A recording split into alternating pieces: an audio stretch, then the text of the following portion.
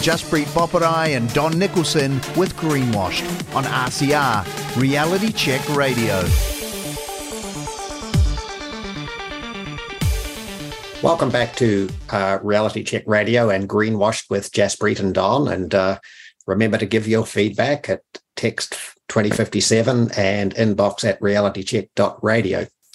And today we've got another guest in the energy sector, or in the energy consultancy sector, Larry Blair from Taranaki. Not quite sure, I think it's Inglewood, but regardless, it's good to have you on, Larry, because we're told, the man with the font of knowledge about New Zealand's energy security and systems. And clearly, New Zealand is in a bit of a spot at the moment. We think we're seriously energy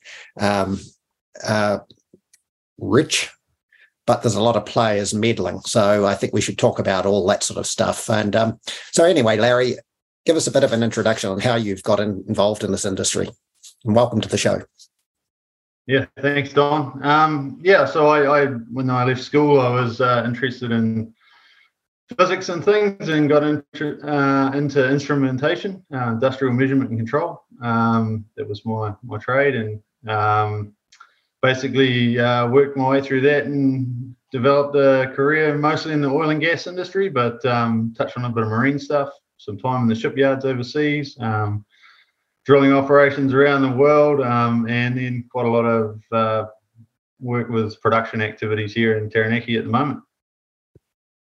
In terms of oil and gas, yeah. Did you specialise in any? Well, you've just said oil and gas. Have you had any other sector sort of background, like electricity and stuff like that? Yeah, a little bit with the dairy industry more than anything. Dairy farmer's son, obviously. So always had a pretty close connection to that. But and did do some work with Fonterra at one point via Fulton Hogan for a water treatment plant. So yeah. Not so much with the energy distribution or generation sector. Yeah.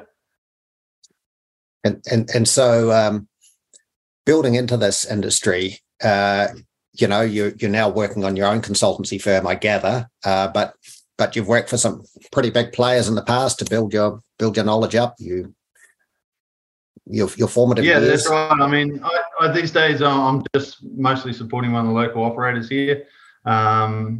In Taranaki, that's going well. I guess my interest in the bigger energy equation for New Zealand is just one as a concerned citizen. I've got children in New Zealand, three of them, three young boys, and obviously I'd like them to have opportunities in the future. And I think our ability to harness and utilise energy is our key to prosperity and opportunity, I guess, and the picture I see in front of us is one that's not particularly exciting, to be honest. Well, not that it's not exciting. It's a little bit concerning that there's a lack of aspiration, I think, and a lack of energy security within a relatively short time frame. Yeah, that's the reason we have you on, Larry, is we had a person tell us that you've got these observations and opinions, and we need to hear them. I mean, clearly a lot of New Zealanders aren't hearing alternate opinions at the moment. It seems all pretty much one-way track, this low carbon, low emissions economy. And, I've got no problem with a most efficient sort of energy mix we can have, but currently it's sort of pretty much one-way traffic. And are you thinking that we're putting ourselves into a bit of a corner, like we're squeezing ourselves into a funnel that's going to be pretty hard to hold our economy together with less fossil fuel use, for instance?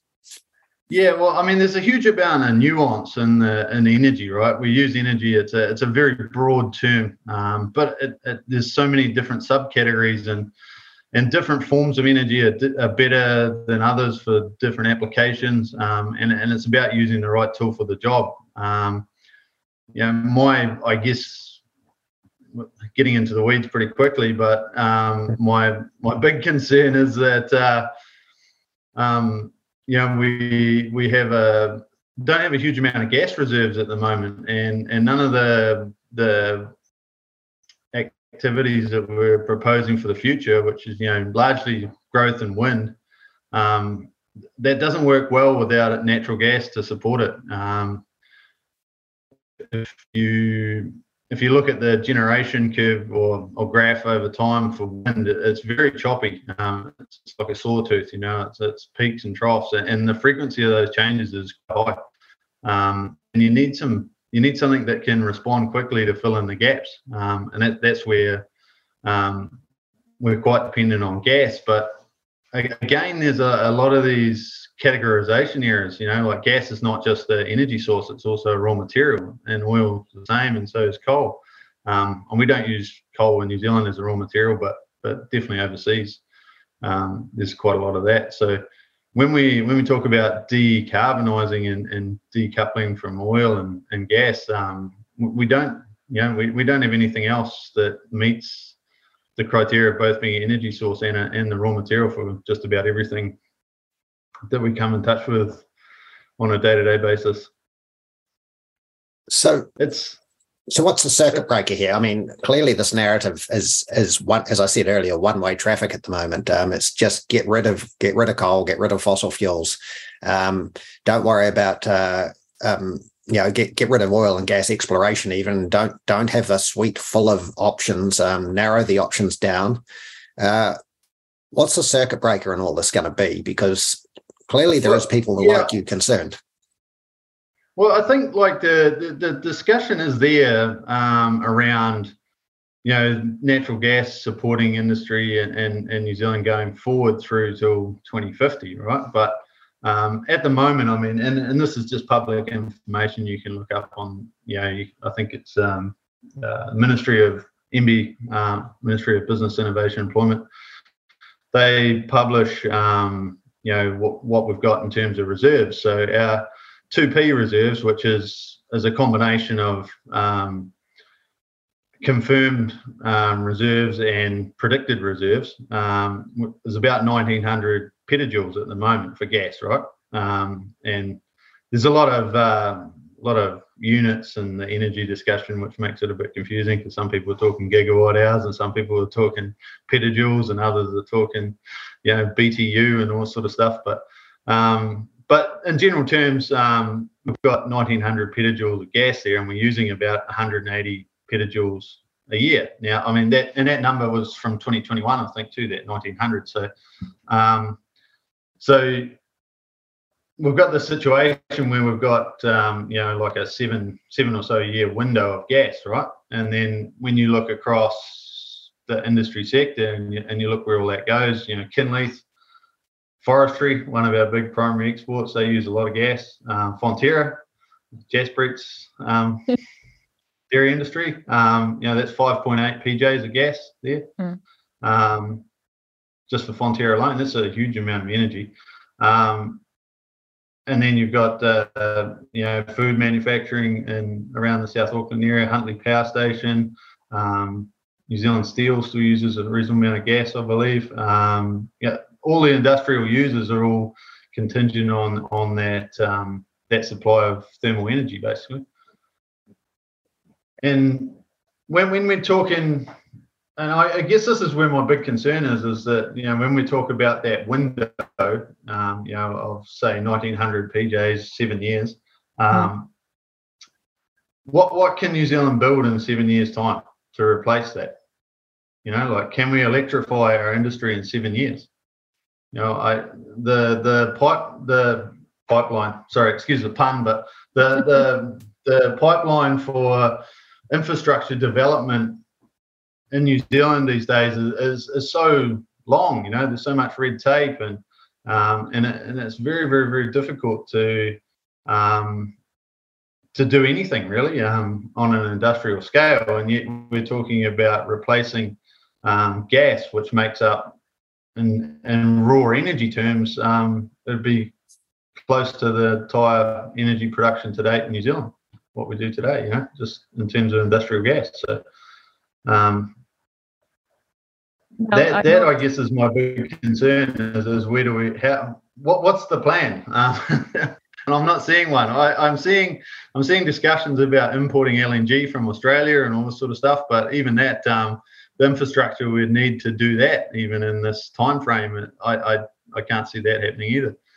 I am seeing plans here, Larry, but they are like a word salad that make no sense. This afternoon came an email from Motu Research, a joint document by Motu Research and MB, talking about just transitions. Now, you are in Taranaki, Don and I are in Southland. Both these areas are specifically held up as, the forefront, the leaders in just transitions. I was looking at the Taranaki 2050 energy plan. On one hand, the plan says that gas will be crucial this transition to a low carbon economy. And then it says stepped conversion from coal to gas to renewable energy results in a much higher cost structure than converting from coal to renewables directly. So what gives? I look at these documents and they seem to keep contradicting each other. We need natural gas, but it's going to be too expensive. As you say, I don't see a pathway for us being able to electrify all that fast. And seeing what's happening in Europe. Oh, well, I think one of the there's a lot of unique aspects to the New Zealand equation. One, that we're an island, right? So we don't have any pipelines connecting us to other countries. We can't import electricity. We're not like Germany, we can't rely on France's nuclear system to keep us afloat. We're highly dependent on what we produce here, and we don't import anything in terms of energy other than oil, which is 48% of our energy, but that's another story. But so what we've got in terms of infrastructure for the gas at the moment is a mixture of onshore and offshore facilities, right? And the operating cost of those facilities is high. Just in terms of general, logistics for offshore facilities is expensive, crewing is expensive, maintaining the infrastructure, the asset integrity is all expensive. And onshore, it's not as bad, but it still has, a reasonably high cost base. So you've now got that production value, that 186, 190 petajoules of gas each year distributed across a reasonably large consumer base, right? But one consumer, Methanex, take nearly half of that, right? On average, I guess, plus or minus. And if you take them out of the picture, you've got a longer time frame, but now you've got a much higher cost base to the consumers that are still using. So you've got just as much infrastructure to maintain, but you're putting out less product. So obviously the cost to cover that operation is higher. And I think that's possibly what they're talking about. It's difficult to understand, but yeah, we need gas into the future. Just even the ammonia urea plant.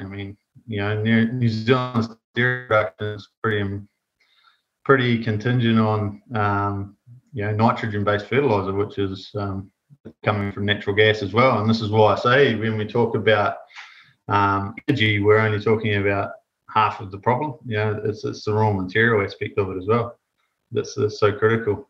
So personally, my big concern is just where's this gas coming from, and what's the longer term picture. It is if we want to go to more wind and more renewables, we definitely need more gas. We need it. We need a load follower that a quick response time.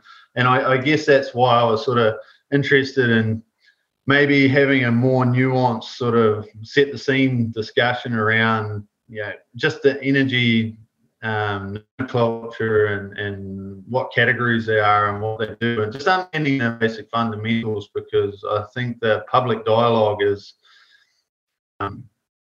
nuanced enough to ask the right questions to the authorities. So, we just talk about energy in terms of joules or gigawatts or something, but how are you developing that? What tool are you using? What's the limitations of the tool? What other tools do you need to mitigate those limitations?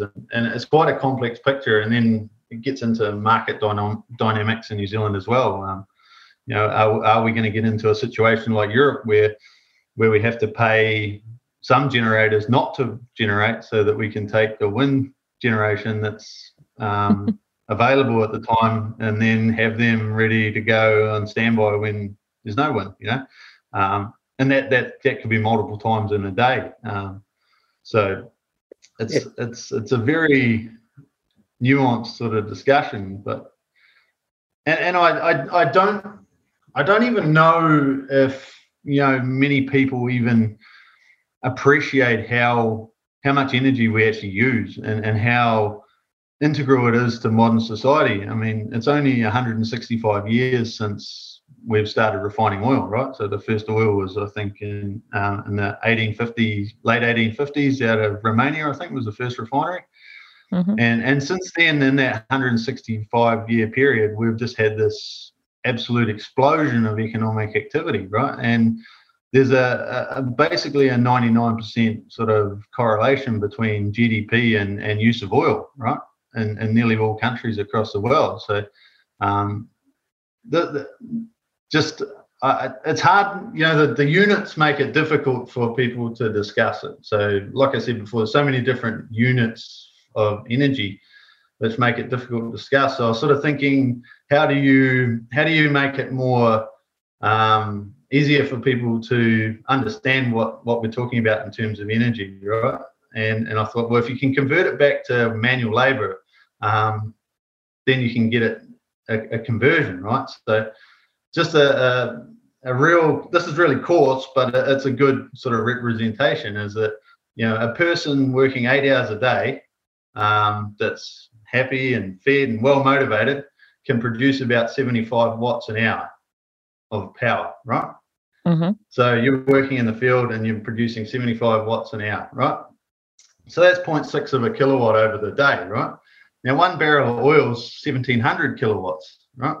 So that's, if you give humans some credit for mechanical advantage, so they've got wheelbarrows, shovels, levers, these sorts of things, they're better at applying energy, then, we're still talking something like 4.5 years of manual labor in 1 barrel of oil, which is less than $100, right? Wow. So US, right? So then you consider that New Zealand, on average, if you look at 600 petajoules of energy, is it's actually 900. We lose 300 in conversion, but let's just use 600 as an example. 600 petajoules of energy is how much we use. If we convert that to barrels of oil, it's about 100 million barrels of oil a year, which at 4.5 years of labor per barrel of oil, that's how many years of manual labor we apply each year. It's 400 million man years of labor. It's that. Yeah. I mean, I don't see the scale of those numbers blows your mind, right? But like, you just have to think, if I push my car for 8 hours, how far would I get, right? If I put my car in neutral and I try and push it down the road for 8 hours, how far do I get versus how far do I drive it if I hop in it and actually just drive it normally? That's sort of gives you some sort of idea. There's a lot. There's a lot of people. We're just so coupled to energy. Yeah. Look, there's a lot of people who perhaps would want to work less in a day, so their energy output would be even less. And that's the sad part of it all. The people that want to do less and less and less sort of don't understand that there is tools that can take up the slack, like fossil fuels or electricity or something, and make life better. But what we seem to be doing is putting all this fear of the future around people and putting costs on top of it to make things look hellishly expensive, and basically making people scared to invest. I mean, there's a lot of sunk cost in a lot of things we're talking about. And what's your assessment about, perhaps let's change tack a little bit to the investment profile of those in the oil and gas sector now? They would have wanted to have carried on assessing the fields where they might want to drill, do exploration and assessment and all that. Is that all gone now, or is it still in play? So we kind of need to understand how the block offers work. So basically, prior to the current administration in the last term, we had the situation where the government, under the Crown Minerals Act, I think it was obligated to offer up blocks for exploration, and different operators could take up those permits, right? And that was both onshore and offshore. And once you took up a permit, you were on a timeline. A clock starts essentially, and you are obligated to do exploration within a certain time frame. And then if you complete that exploration and you've got something that you think's worth developing, then you had an obligation to do exploration drilling within a certain time frame, and so on and so forth, right? And you basically couldn't bank a block. You had to, if you didn't use it within that time frame for the various stages of exploration through to development, you had to relinquish it, as well as all of the data acquisition that came with it, right? So if you'd done seismic, then you gave the permit back and the seismic, is how I roughly understand it. Now, after the Jacinda Ardern's trip to the G7 and the announcement of banning offshore exploration, essentially what they did is change that act so that they didn't have to do a block offer. So existing permits you could continue to operate in, and you could continue to do exploration. And to be honest, there's been a lot of exploration in Taranaki and existing permits in the last 24 months. A lot. We've probably never drilled as much as we have in the last 24 months. But that's all sort of in-field development and reworking existing formations, that sort of thing, right? So what we don't have now is we don't have any sort of certainty around the block offer and what you can and can't do with it. So what's happened is that over historic governments left, the red versus blue didn't really matter who was there. No one ever touched the Crown Minerals Act. So from a large oil company perspective, you looked at New Zealand and you went, okay, it's expensive because it's a long way away from all the main infrastructure. It's technically difficult because of the geography, but there's no political risk, right? There's no sovereign risk. It's a good place to do business. No one changes the rules on you. You can invest over a long period and know where you're at and what's going on, right? We don't have that third piece of the puzzle anymore. So now we've got, it's expensive, it's technically difficult, and now it's got sovereign risk. You can't, even if the next government came in and said, hey, we're really pro oil and gas and we want to promote as much exploration as we can. The problem is that how do you know that goes beyond 3-year term, right? Will you still have that support, or will the goalpost shift in the subsequent term if that government, and we know from New Zealand political history that no government lasts more than roughly 9 years, right? So 6 to 9 years is probably a pretty good run for most of them, right? So whereas the investment cycles for these sorts of developments are probably 20 to 30 years, like even just to bring a new field to market would be a long process now, especially if it's not in the vicinity of any existing infrastructure. Existing ones, yeah. So Larry, just to back up a wee bit, New Zealand's these rules changed, what, about 2018, I think, and we've talked, they've been in the media and talked about. What other countries in the world, for instance, has Australia got anything like this? Has South America got any of these sort of bans been put in front of them, or is it just New Zealand? I don't really know, Don. It's a bit difficult, but it was interesting. I was at a energy and natural resources summit in Singapore recently, and it was interesting that the Indonesian government was there, and they were very bullish on oil and gas. They were promoting it. They were inviting operators into Indonesia. They wanted to have more sort of development there. And it was also interesting that the conversation around Asia and Europe on the back of the issues in the Ukraine has shifted a lot from emissions and CO2 to more around energy security. So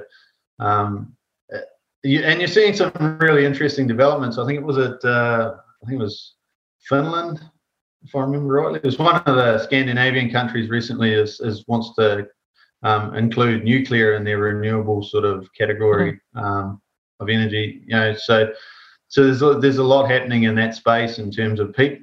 It's been a big wake up call, with for particularly everyone that's looking at Germany and going, wow, look what happened there. They've basically, they had and I'm going to pronounce this wrong because I'm not German, but it's the Ingenfield or something like that, which was this push to have more renewable. And I think they got up to something like 28% of their domestic electricity mix was renewable.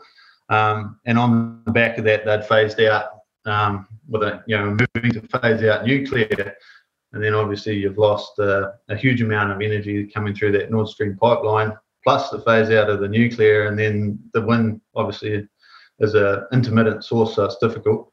And now they're importing a huge amount of energy from France, which is nuclear generated out of France. Yeah, and you only have to look at their per capita or per GDP or whatever metric you want to use it, emissions, and France is doing much better. So it's interesting, right? Yeah. So they've sort of snookered themselves. Has New Zealand snookered itself? Because just talk, what we've covered so far, we haven't covered the closing of Marsden Point or the mothballing of Marsden Point, and what risk that may have put into the New Zealand security of supply of fuels. Are we at a risk of snookering ourselves, do you think, and having energy shortages? That's a difficult question. I'm not quite convinced that Marsden Point creates any energy security risk. It creates certain product security issues, but before, while Marsden Point was operating, it was importing crude oil, right? So we were still subject to the nuances of shipping, the global oil commodity markets, securing supply of crude oil, that sort of thing, right? But now we're doing that same process, but we're doing it across every distillate product, right? So now we're, and we did import these distillates as well.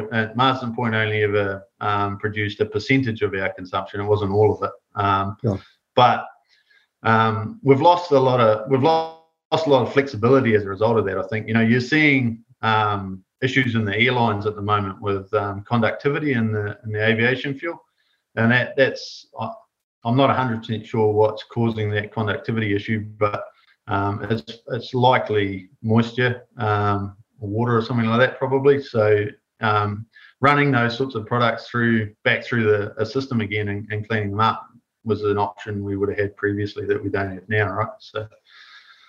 So you're talking the products, for instance, the jet fuel that goes, I think, from Marsden Point down to Auckland Airport and things like that. Yeah. Okay. Gosh, that sounds serious. But how do they clean that up then if it's got contamination in it? I'm not sure how they're doing that. That'd be interesting to talk to someone that actually has some insights around that, because it is interesting. I know. It was creating a lot of issues for New Zealand because they were actually had to carry additional fuel to, they would normally fuel at certain locations, but they couldn't, they didn't have supply in those locations due to this conductivity issue. So they were actually carrying extra fuel so that they could fly, say, to Auckland to Wellington and back again, or I think it was more the regional airports was the problem. But they were basically, instead of taking fuel at those points, they were, and then obviously that creates, it takes a lot more energy to fly that plane, right? Because it's heavier. So just as an aside, do you know how much revenues are earned by royalties out of energy sources that the Crown has access to the royalties from? Is it a big paycheck for the Crown? Not off the top of my head, I can't tell you what the number is. I'd be able to, it'll be there in the government's financial reports, but it would be significant. Yeah. Yeah. So my point being, the government's made these rules about reducing exploration and uptake of fossil fuels, but on the other side of it, it's going to be a significant loss of a tax revenue stream. Definitely. Yeah, exactly. Yeah. And so where does that new revenue come from? It's going to come from the mums and dads and the businesses of New Zealand, regardless, in another way. Through, I imagine, taxes and GST and the like. So, for sure. Yeah. So we haven't talked about, I know off here we talked about the battery project. I assume you're talking about Lake Onslow, that sort of hydro, pumped hydro concept. What's your thoughts on that to give us supposedly energy security? Because a lake is a big battery, really. Yeah, well, I mean, they call it a battery project for a reason, right? So what they're trying to do, it recognizes that the more renewables you put on the grid, the more storage you need, okay? And the storage is required to deal with the intermittency, right? So, if you're going to have a lot of solar, you've only got a certain generation window. If you're going to have wind, like I've said before, even when it's reasonably distributed, it's still, across geographically distributed, it's still quite, it's very it fluctuates a lot in nature. So, I mean, it's quite interesting to actually have a look at the output graph of New Zealand wind farms, and you'll see how many peaks and troughs there is, even within the course of a day. It's multiple, up to hourly in some cases. So that you need to be able to buffer that somehow, and I think that's where the New Zealand Battery Project comes in. So they're expecting to have an oversupply of power at certain points, and during that time, what they want to do is they want to pump from a low-level lake up to a high-level lake, and then when you've got a deficit, then you'll take that water back down through a turbine, generate power, and put it back into the grid. That's the idea. It's a big kinetic battery, is essentially what it is. But I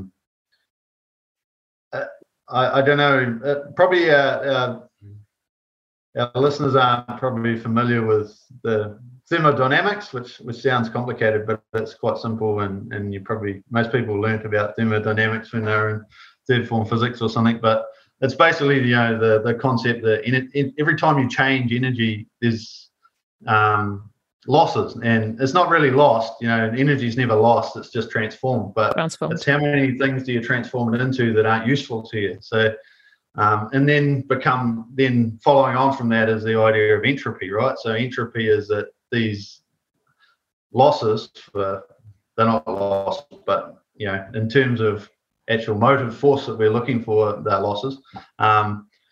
They become more chaotic over time, so they become bigger and they become more broad. There's more of them. The number of different transformations is ever increasing, right? So when you talk about extracting energy from a moving fluid, which is a wind turbine, and then you're converting that into a motive force, which is spinning an alternator, which takes it to electricity. Then you're putting that electricity into a grid, and then you've got transmission losses. You've got a DC-AC conversion if you're taking it from the North Island to the South Island. Then you're pumping water uphill. You've got fluid losses. You've got mechanical losses in the pump. You get it into a lake. You've got evaporation losses to the atmosphere, just the water evaporating. Then you're running it downhill. You've got more fluid losses through the tunnel, friction losses. Then you've got mechanical losses in the turbine generating the electricity, and then you're transmitting it back into the grid, right? So how much of the actual energy that you started with do you actually store, and how much can you deliver to the grid at the end of the day? And each time you're doing that, you've got to build extra infrastructure to compensate for the amount that you're losing, right? And then you've got to maintain that and operate it, and the capex and the return on investment. It becomes a really expensive way to do things. Whereas, and that's why it's so important to have these discussions so that people can understand some of the nuance around these energy concepts, right? Like, if you've got gas coming out of the ground and it's literally got a choke valve, right? That's all it is. It's just a valve that regulates how much gas you want, and you can literally turn it on or turn it off depending on what you need. And hydro can load follow quite well as well, so hydro dam. But so you need all of these things in the mix to compensate for each other. And the more energy dense something is, and with a lower amount of entropy, the better quality it is, I guess, as a general concept. Yeah. And the cost associated, they're talking of 15.7 billion. So when I listen to you talking about all the losses that are going to happen, and there is so much up in the air. Yeah, and that's only the Lake Onslow lower lake tunnel generation piece of it. That doesn't include the infrastructure, the wind infrastructure and things like that are going to input to this. Like there's talk of a 900 megawatts, I think it is, wind farm offshore wind farm off the coast of Taranaki here, of South Taranaki. Again, like, I mean, what's the cost of that? I don't know. I'm not privy to any figures or anything, but I can only extrapolate from like European Union. The average cost of offshore wind's about 3.5 million euros per megawatt. So add that, times that by 900, and you're up to sort of $8 billion worth of investment there. But that's assuming, I mean, that's an established market with established infrastructure and everything. So you'd have to add at least 50% to that for the New Zealand context, just because we don't have an offshore wind industry here. So we'd have to develop that as well, So what's the cost of that, but again, what is 900 megawatts, in terms of energy? Human labor, Yeah, so it's not a huge amount when you start looking at the total. Exactly. I think 1 petajoule. 1 gigawatt hour is only about 0.03 petajoules or something. So that's not, when you're converting electricity back to actual total energy, 900 megawatts sounds like a lot, but it doesn't. It's a lot in terms of the electrical context, but it's not a huge amount in terms of the actual total energy context for the country. And this is what they call the goal to term just transition. This is what they call justice, reducing social inequities, transitioning us all to power that we can't afford. I mean, listening to the figures, I'm wincing. Yeah, but this is an interesting thing, right? So when we talk about energy and the different forms, it's not apples for apples, right? So you can't necessarily substitute, oil, let's say, or coal or gas with electricity. The different things, and they do different jobs and they have different functions. Like oil in itself it's an amazing thing. You can put a barrel of oil into a refinery and all these different products come off, right from the light butane type gases that flash off initially, right down to bitumen at the other end and everything in the middle, right? So kerosene, gasoline, diesel, heavy bunker, crude, all this sort of stuff. This all comes off, and you've got all these products, right? And diesel, for example, it's so energy dense. It's stable at atmospheric pressure and temperature. You can put it in a Coke bottle if you like, and take it up into the bush and put it in your tractor, and you know what I mean. It's just the flexibility of that product and the just ease of use is phenomenal, And then the diesel engine itself is an amazing invention, It's well, I can't low just RPM, high torque engine that powers society. I can't help but throw in a barb right there, because seeing all that talk that's coming of 15-minute cities and high-density apartments, possibly we are not expected to go out to these places where we need, portable sources of fuel with us. We can just stay in those whatever chicken coops that are meant for us. It's amazing, right? Because like you transition, right? Like you can't do it without the products that you're allegedly transitioning away from. Like, the mining alone for copper, let's say, the yield rate of copper is quite low these days. Like all the really rich deposits are gone. And I don't know what the numbers are, but you're moving a huge amount of ore, and then you're crushing a huge amount of rock to get copper, and that's a massively energy intensive process, right? And nearly all of it's diesel powered, like mining trucks and diggers and big loaders, and then you've got usually gas or power plants running crusher units, probably 30 megawatts, something like that, to break down rock and to micron size dust that you vibrate the copper out of. It's well, and moving really dense chemicals like hydrochloric acid and things. It's all diesel. Life. There's not many people that, if you don't have to think about it, you don't think about it. But life would be really miserable without all the things that you've just talked about, because it's all around us every moment of every day. The use of these products from a fossil fuel base, perhaps, is all around us. And so this term "just transition" has got me exercised, because I know that. And I noticed, looking at the Taranaki Just Transitions document, the last one is adaptive or adaptation. Well, actually, the open market would have adapted to things quite good without a lot of consultants' reports, in my opinion.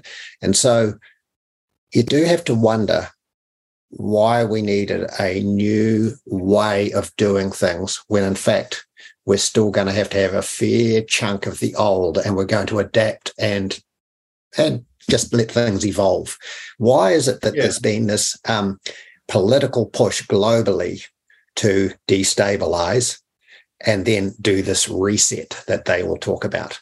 I mean, because I don't see any gain in any of this stuff except for confusion, and basically the meddlers are getting their way for a moment. I don't know. I mean, I can't really comment too much on the geopolitical, political sort of motivations here.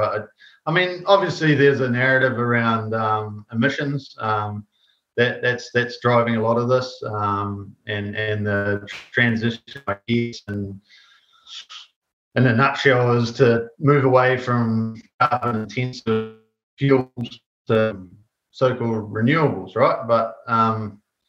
But it's not realistic in a lot of ways, and in a way, it's not realistic even from just looking at raw materials for you just can't substitute oil when you want to look at the polymers and just all of the spin-offs that come out of that, plastics and nylons and all these synthetic materials that are all derivatives of oil.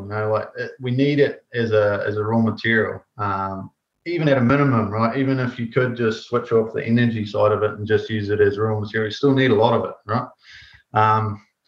So again, like people talk to me about the just transition, and I'm like, but transition to what? Like, we haven't really even defined what we're transitioning to. It's like we've reached a fork in the road, and there's multiple different ways we can go, but none of them's really going to a certain destination. It's quite a and what are the underlying assumptions? The underlying assumptions are that we'll continue to have more energy, or is it that we just maintain what we've got now, or is it that we have to sort of decrease our output, a quality of life?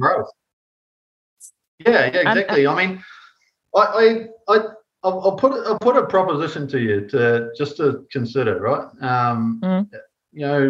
And this is something there's a guy called Nate Hagens. I sometimes read his stuff, and he came up with this idea, and it is, so it's not mine, but it's interesting, and it is, what is money, right? What is money? This is a question, and then you have to say, well, money is a claim on energy. And if you look at anything that you buy today, right? The major component of it is energy, but the energy's been so abundant, and so much of it since, like I say, for the last 165 years, that we just take for granted the embedded energy in something, right? Like most things are actually free. Like if you put a seed in the ground and it grows, that's a biological process of the nature, photosynthesis, harvesting sunlight. That's it. So where does the value in that plant, like that grain, come from, right? It comes from putting more energy into it, right? It means you're putting some nitrogen-based fertilizers in there so it grows faster, and then you're harvesting it with a tractor, so your productivity's up, and then you're transporting it to market, and you're adding value to it by turning it into bread, or like it's actually energy that's the transferred at every step. Yep. About everything, right? So your money is a claim on energy, right? And debt is a claim on future energy, right? So will we have enough energy in the future to service the debt that we've got now? That is that's a more fundamental economic question. That's I think I'm right in these numbers, but since 2017, I think the Crown debt was something like 5 billion. Now it's 95 billion. Just in that period. Like, what economic activity do we need to have to not only service that debt, but like diminish that debt? And then how much energy does it take to have that economic activity, right? Like, what I don't know how we will substitute diesel, in all our tractors, for example.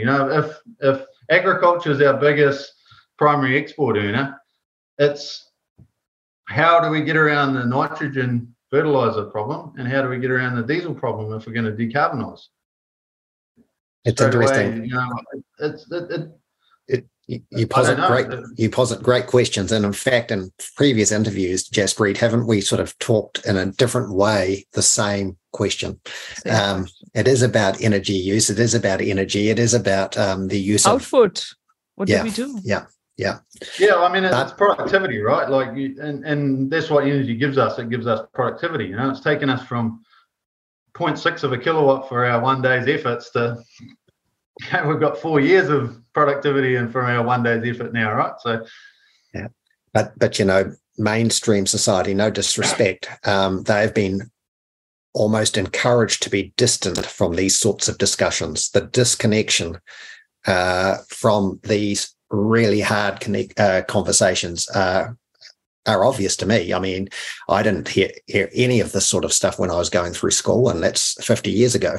So, and when I hear the discourse now, if we are really at very trivial stuff rather than pondering stuff like this, we'll need to. Like I said, when we started this, the discussion levels they're too high, right? Like, it's too abstract for. We can't have a meaningful discussion about energy when we're going to abstract it into, just topics about, just transitions which don't have any real definition around them, or even what are the assumptions that underline that, or what is that? I mean, it's a slogan, right? But what is the slogan? What does it actually mean? And how are we going to implement this? And what's the plan? And what do we need to do to get there? And what's the opportunity cost that comes with that? And there's more questions than answers. So I guess what I'm saying, I don't even like the name. Just transition. Is it the word just? Does it refers to justice, or it's just transition? We don't care how you do it. Just transition. And on that note, we have the New Zealand's Future Energy Centre, which is now named, as is want in Maori, Ara Ake, right? And I Googled the meaning of Ara Ake. It says, wake up. Well, do we need a wake-up call or what, gentlemen? That is very aptly named. Yeah, I think, we've definitely got vulnerabilities emerging, definite vulnerabilities. The gas is one. The importation of various different product streams that we don't produce here now is another one. There's a huge amount of vulnerability there in terms of energy security. Yeah. So just before we wrap, question I'd like to ask you is about the hydrogen electrolyzing in this country and the viability of it, and actually the energy output for the energy input. Like if you've got an electrolyzer, electricity, big amount of juice going in, what's the sort of conversion factor for hydrogen? So it's interesting, right? So this is one of these categorization areas. So for a start, people think that hydrogen's an energy source, right? It's not. It's an energy transport medium, right? It's something you embed energy in and then you transport it, right? It has the quality that you can burn it, right? So it's seen as a substitute for natural gas. But one of the big problem for hydrogen, well, there's a couple of problems there for a start, right? The first thing is there's two ways to make hydrogen at the moment, right? One's the electrolysis, like you mentioned, and the other one's reform natural gas, right? Now, the problem there is that both of those things, electricity and natural gas, we have existing markets for, we have existing distribution networks, and we can put them to work, right? So using them to create hydrogen, which doesn't have a distribution network, doesn't really have a market yet, and it's a niche product for chemical, and manufacturing processes essentially at the moment, right? So why would you convert into something when you could just put it down the cable as electricity, right? That's the first question. And then we come back to that, we were talking about thermodynamics, right? So it's not thermodynamically efficient to produce hydrogen.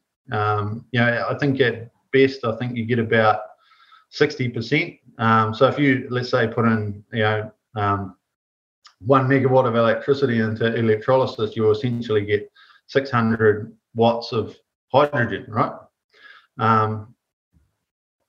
So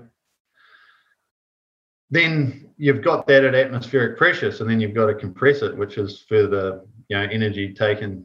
So what have you actually got to deliver at the end, and then the actual calorific value of it is there's no value proposition. Energy density, yeah. So it's another one of these losses type scenarios, which makes it expensive. So at this recent energy summit, there was quite a lot of analysis on hydrogen, and they were talking about $80 to $90 per million BTU, which is, when you convert that back to a barrel of oil in terms of energy, it's like a $400 or $500 barrel of oil. So it's expensive, right? So how much are you prepared to pay for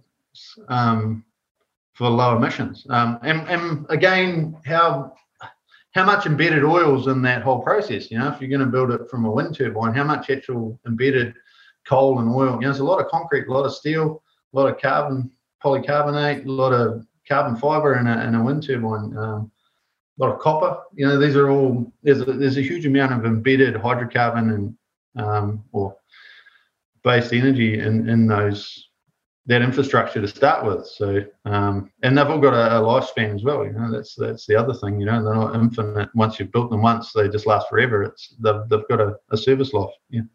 One more thing, we've previously spoken to a commentator from the US, where they have been speaking up and, trying to push back against those carbon capture pipelines that are going through vast swaths of America.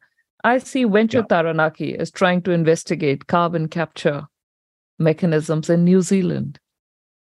Yeah, so CCS is there's lots of different ways of doing it. Like, so, for let's just say hypothetically, if you were a gas producer and you had a reservoir that's depleted, you could potentially, you could bring on a gas stream that has a high CO2 content, and then you can separate the CO2 out of the gas stream and you can put it back into the well, and you can send the gas to market with a lower CO2 content. So that's sort of one aspect of it. Then there's these. I've seen some of these sort of, you're going to extract it from the atmosphere and then put it into a. They're all based on putting it back into a reservoir. But how much energy does it take to do that? Is the question, and where does that energy come from? And what's the cost of doing that? These are the questions, right? Like how much are you prepared to pay for energy. Well, that's the and on top of how that, much are we prepared to pay? And coming back to that whole, the more we pay for energy, the more we either have inflation or we have a drop in productivity. And it all comes back to that whole question of how do you service that future claim on energy, which is essentially what debt is, right? Yeah. So what a good angle. And of course, those of us that have followed it know that the world is a greener place with more CO2. It's not something to fear. And in fact, we were in a CO2 drought not many years ago. So the world is actually greening.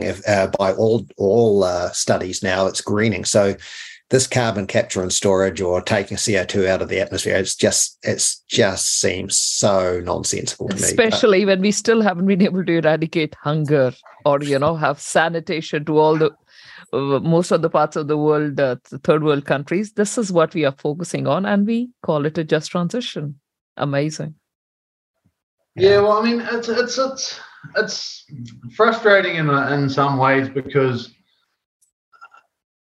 always a lot of these things are never, I mean, like the ETS. Let's say you're an oil and gas company and you've got a gas reservoir and you want to.